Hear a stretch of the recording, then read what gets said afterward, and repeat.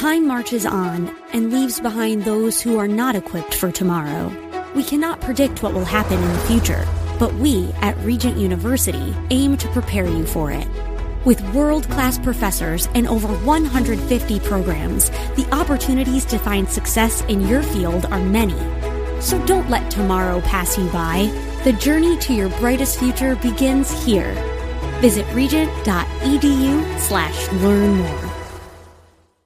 The following is a conversation between Frederick Watts, Executive Director of the Police Athletic League of New York, and Denver Frederick, host of The Business of Giving on AM 970 The Answer WNYM in New York City. The Police Athletic League, together with the NYPD and the law enforcement community, supports and inspires New York City youth to realize their full individual potential as productive members of society. Their motto? The best friend a kid can have. And with us tonight is one of those friends. He is Fred Watts, the Executive Director of the Police Athletic League of New York. Good evening, Fred, and welcome to the Business of Giving. Well, thank you very much for having me. You know, the organization's been around for over 100 years. Tell us how it got started, Fred, and some of the history of the organization. Well, way back in 1914, the police department saw a number of youth in New York City and said, these kids don't have much to do, and, if they aren't doing much, trouble is going to ensue. And so they started to engage the youth in recreational activities. And this actually was the birth of one of our signature programs, Play Streets.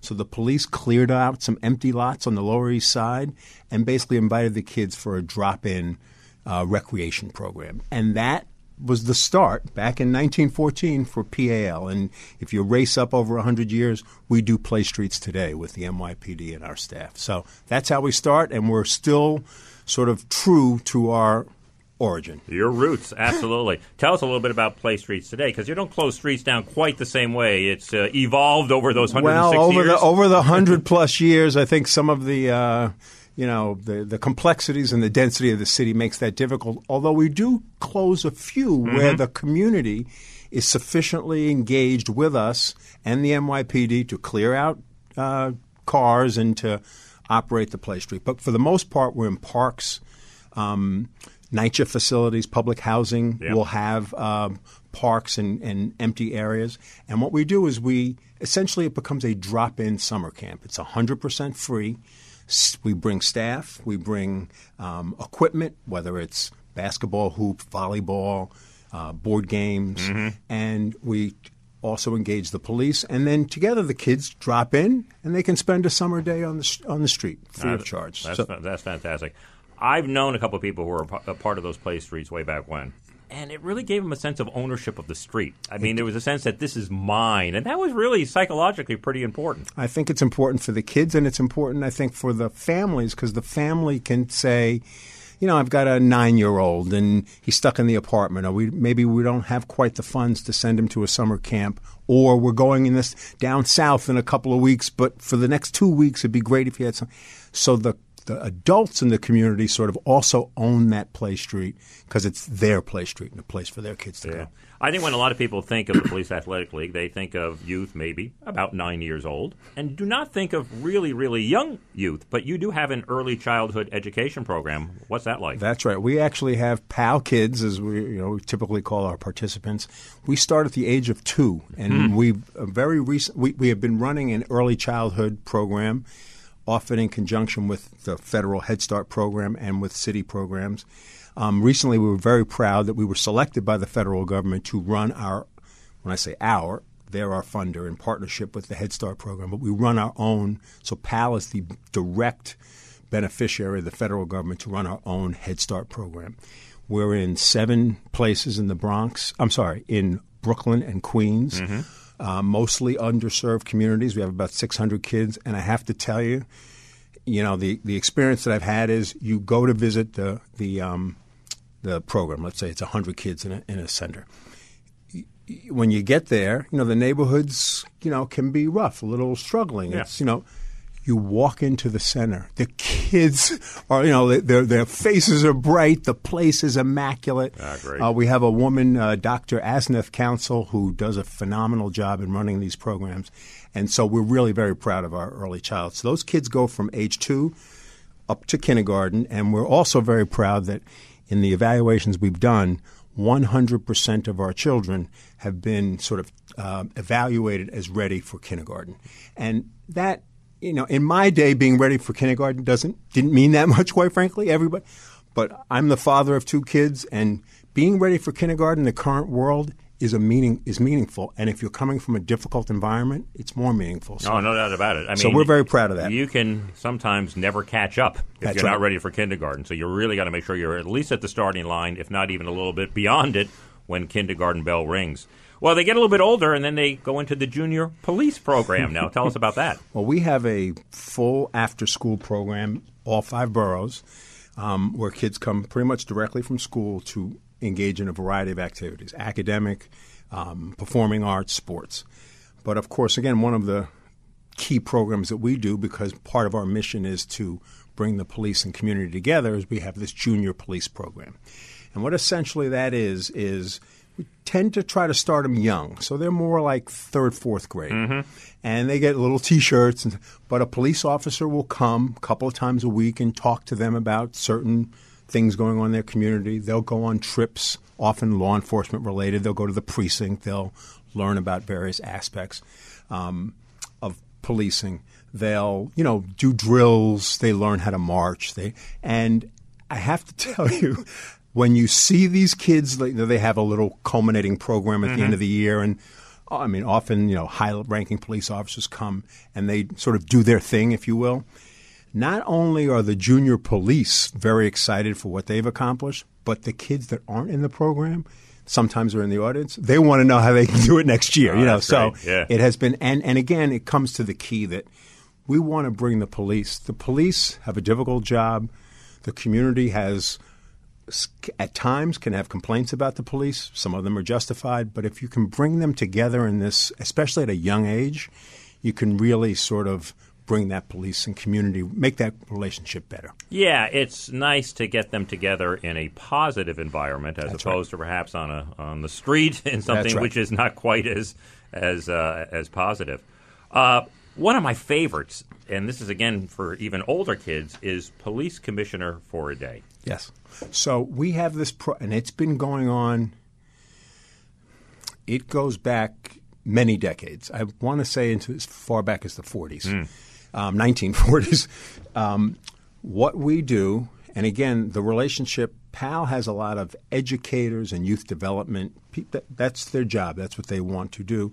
The police obviously have a law enforcement job, but it's great when we can work together. So what we do is our education team will create some essay questions. And we usually try to pick something that relates to either a problem or an issue in their community. It could be cyberbullying. Sure. It could be violence in schools. Opioid crisis was a couple years ago, if I remember. Yep, that's very good. And we then work with the police. Well, what to create this essay question. Then we send the essay question out to high schools throughout the city, and the kids write an essay. I think it's typically about 1,000 words. So that's 3 or 4 type pages, and they're judged by our staff and the police of what they what we think the best essay is. And I've buried the lead here. The question always focuses on what you would do if you were in charge of the police department for a day to correct the problem that we've issued. And I must say you get some tremendous answers in those essays. We get maybe somewhere between 500 and 1,000 essays. Right. I don't sift through all of those, but they usually show me the finalists. So, and then together with the police department, we pick the winner. But the great part about it is, of the people, hundreds of kids who enter, probably over 100 participate in some way in this culminating event, which is held at one police plaza. It's hosted by the police commissioner, and the winners, the top 100, get assigned to ranking members of the police department, and they spend the day with them. Oh, cool! And the one who the true winner, the top winner, actually spends the day with the police commissioner. They go out to lunch, and so it's really a wonderful. It's educational. It's community police merging. At the culminating event, the teachers come, the parents come. So it's really it's really a very warm, exciting time. Have any of those ideas ever been implemented or used by the police I department? have seen a couple that look strangely similar to a couple of suggestions. Well, they're going to have some insights that police probably don't have. They're at that age. And I must say, one of the ones that sticks in my mind now had to do with cyberbullying, which, again, is sort of a difficult thing to ask the police department to. Mm-hmm. I mean, they might be involved, but some of this is more of a dealing with children's behaviors. But the insight that the child had, I had a sense of that writer's fears and concerns that I didn't have before I read them. Yeah. And so I do think that they and I should also emphasize that I can't remember the year. I should know this. But a person entered that contest, I want to say it was in the 1940s, who ultimately became the police commissioner, Ben Ward. So Benjamin Ward, who was the police commissioner in the 1980s. Benjamin Ward, he entered and won the police commissioner for a day contest. So he had to do that lunch a couple times as a winner and then as the police commissioner. That's exactly right. He's the only host that was also a guest. Talk a little bit about the summertime. You talked about play streets and going to the neighborhood, but do you have any fixed summer camps where kids come? We do. Last summer, I believe we had 19 locations. And so our centers could generally be divided into two types. We have 7 sort of PAL centers where everything that goes on there, by and large, is PAL. It's sort of our space.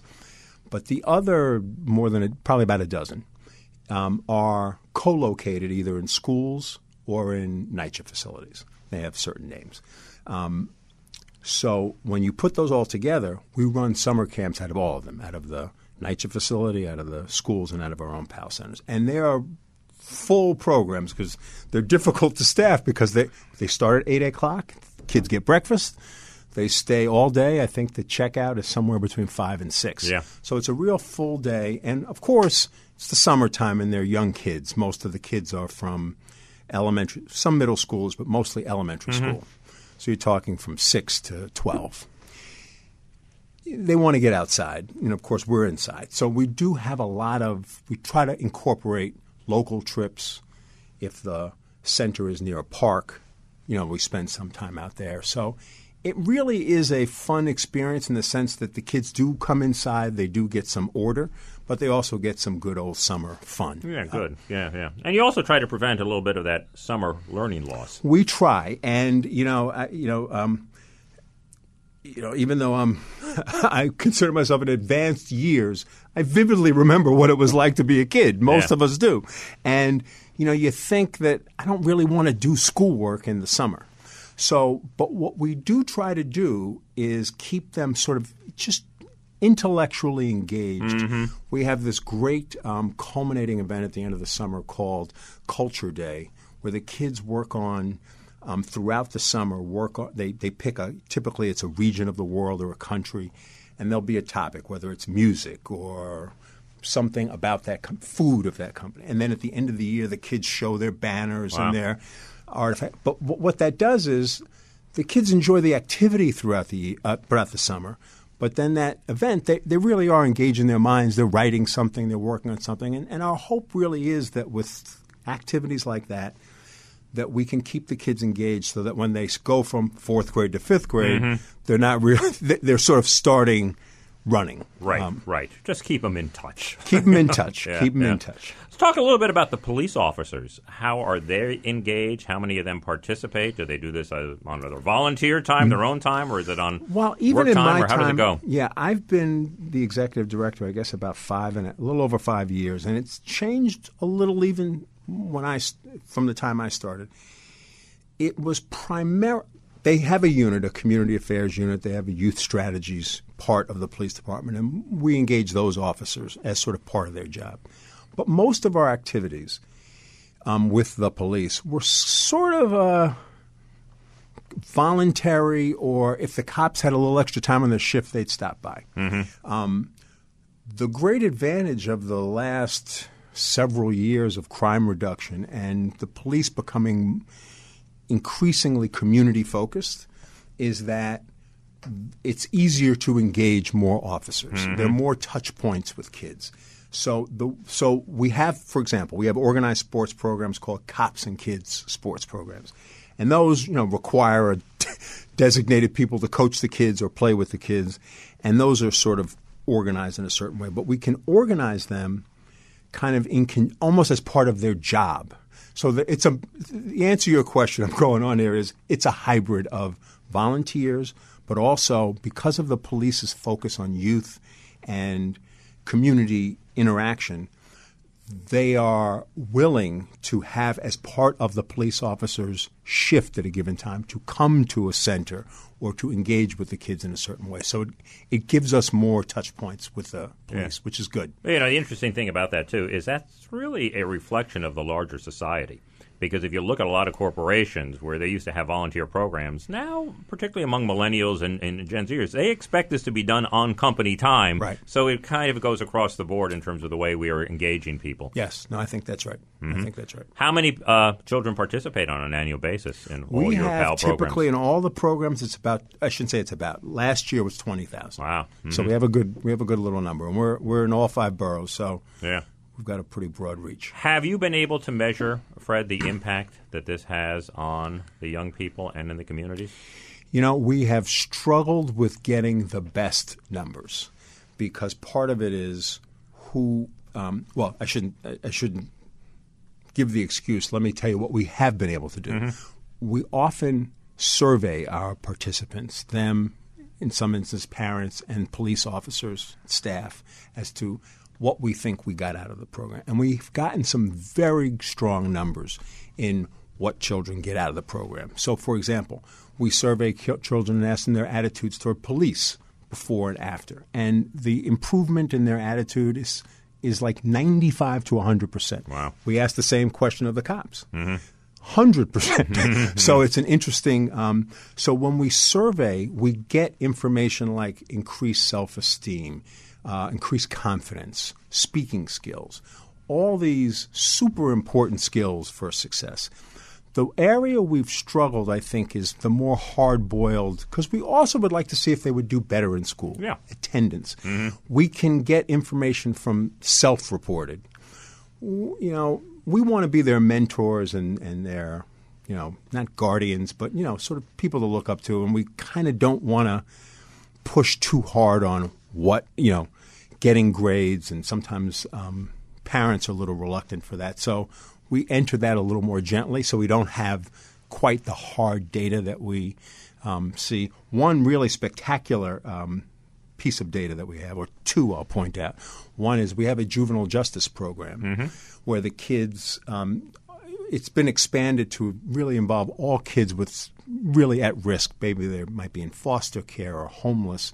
But the program started, its core was children who had been what we call court involved. They had been arrested for some event, often not super serious, but something that needed to be checked. And those kids are in family court. They're put on probation. And as a condition of their probation, they have to participate with the program. And I think in 2019, 96% of the kids that went successfully completed probation, which was was significantly more than kids who didn't. So that's a hard statistic. And roughly half of those kids ultimately participated in other PAL activities. So that was good. The second thing is we have a college access program, which we're trying to grow. We have about 100 kids in it now, but we're trying to really grow it. And those are high school juniors and seniors that come with an aspiration to go to college. In 2019, 100% of those kids enrolled in college. And we don't cherry pick these kids. If you want to come, you can come, but you then have to participate, vigorously. We take them on college trips. We have speakers. We get them tutors. And so that's been really successful. And we just hope that we can do a lot more of that. Get some more money and grow it. We've talked about the cops.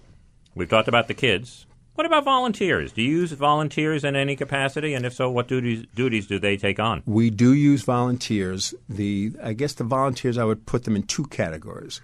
One are sort of corporations will look for opportunities, as you sort of alluded to earlier, for their staffs, their employees, to participate in some community. And so those staff are tailor-made for – or those volunteers, are tailor-made for larger events, often in the summer. So we have a carnival at Staten Island. It's 500 kids, and you got to man, 30 booths and face painting. And so the volunteers basically help us run a lot of our larger events often in the summer, but throughout the year. They also help us. We do a big holiday party, 500 kids, and in that holiday party, the setup for the holiday party and the putting together of the 100 bicycles that are given away, there's a lot of hard work there where our volunteers work on that. So they tend to do the big events. We do have the second part is sort of the community person who my mother used to do this. She, just wanted to come to read Your to dad a local. Was a police officer my too, father right? was a police officer. My mother was a teacher. So it's probably not too surprising that I am where I am. So we try to engage either retirees, local community people who just want to interact with children. We have rigorous screenings for those folks, but that's how we do it. How is the organization funded? Does the city of New York provide any of it? And what's your private fundraising like? We do. We have significant government funds, federal government for the Head Start, city funds help us with a lot of after-school programs. But we do. We spend a lot of time doing private fundraising. I think we've been pretty successful, but our desires are greater than our funds, so we keep at it, hoping to grow those private funds. Yeah, I'm sure that's almost your number one job, going out there, we knocking on doors and asking for money. We spend a lot of time doing let's that. close with a couple things along those lines. You have a few events coming up in the next couple months, and one is the Legal Profession Luncheon, which is going to be held at the Behar Hotel on April 22nd. And at that, the Robert Morgenthau Award is given. Tell us the relationship that Pal has had with him. Well, Mr. Morgenthau, who passed away in July of 2019 at the age of 99. He was just shy of his 100th birthday. He had been the president or chairman of the Police Athletic League since 1963. So we're talking breaking all records. And he was devoted. He was a very well-respected lawyer and public servant. But he gave his heart and soul to the PAL. And in fact, our vice chairman said that he was the heart and soul of PAL. So he had this really deep relationship as a leader, as a fundraiser, but really it's – I don't want to overstate. It was almost spiritual just because he cared so much, and it trickled down to the board, and it certainly trickled down to all of us. Now, it happens that I started my legal career working for Mr. Morgenthau. And, when you're a young employee, I worked for the Manhattan DA's office. You don't have much interaction with him. But over time, because I worked there a long time, I got to know him. So he was really he's a tremendous sort of standard bearer in the legal community and in the not-for-profit sort of youth development community. So this award that was developed in honor of him is a special award. And in fact, it focuses this luncheon focuses on the legal community. Yeah.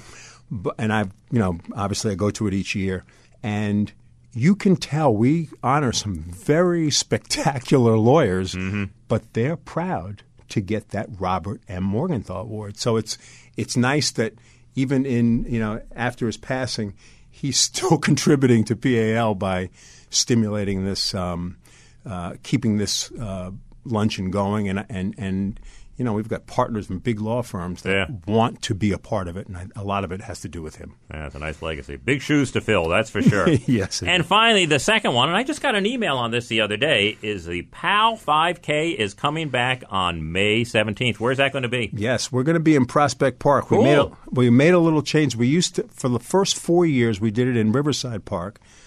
We do it with other nonprofits, but that was always in November.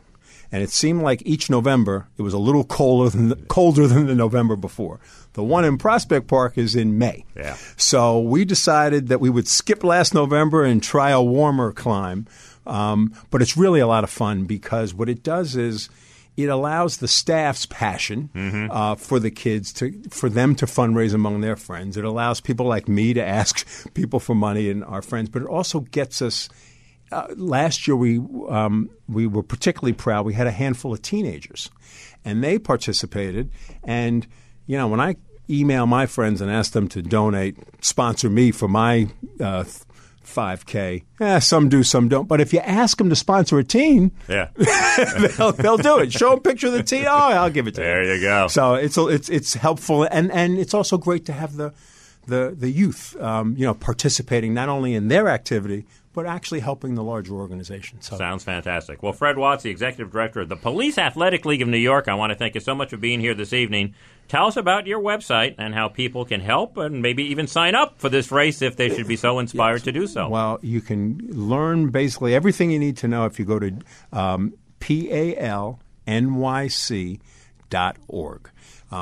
Google that. You'll go right to the website, and there's all sorts of information about what we do, how you can support us, and our events, which would include the 5K. Well, thanks, Fred. It was a real pleasure to have you on the show. Well, thank you very much for having me. I'll be back with more of The Business of Giving right after this. The Business of Giving can be heard every Sunday evening between 6 and 7 p.m. Eastern on AM 970 The Answer in New York and on iHeartRadio. You can follow us at Biz of Give on Twitter and at Facebook.com/Business of Giving.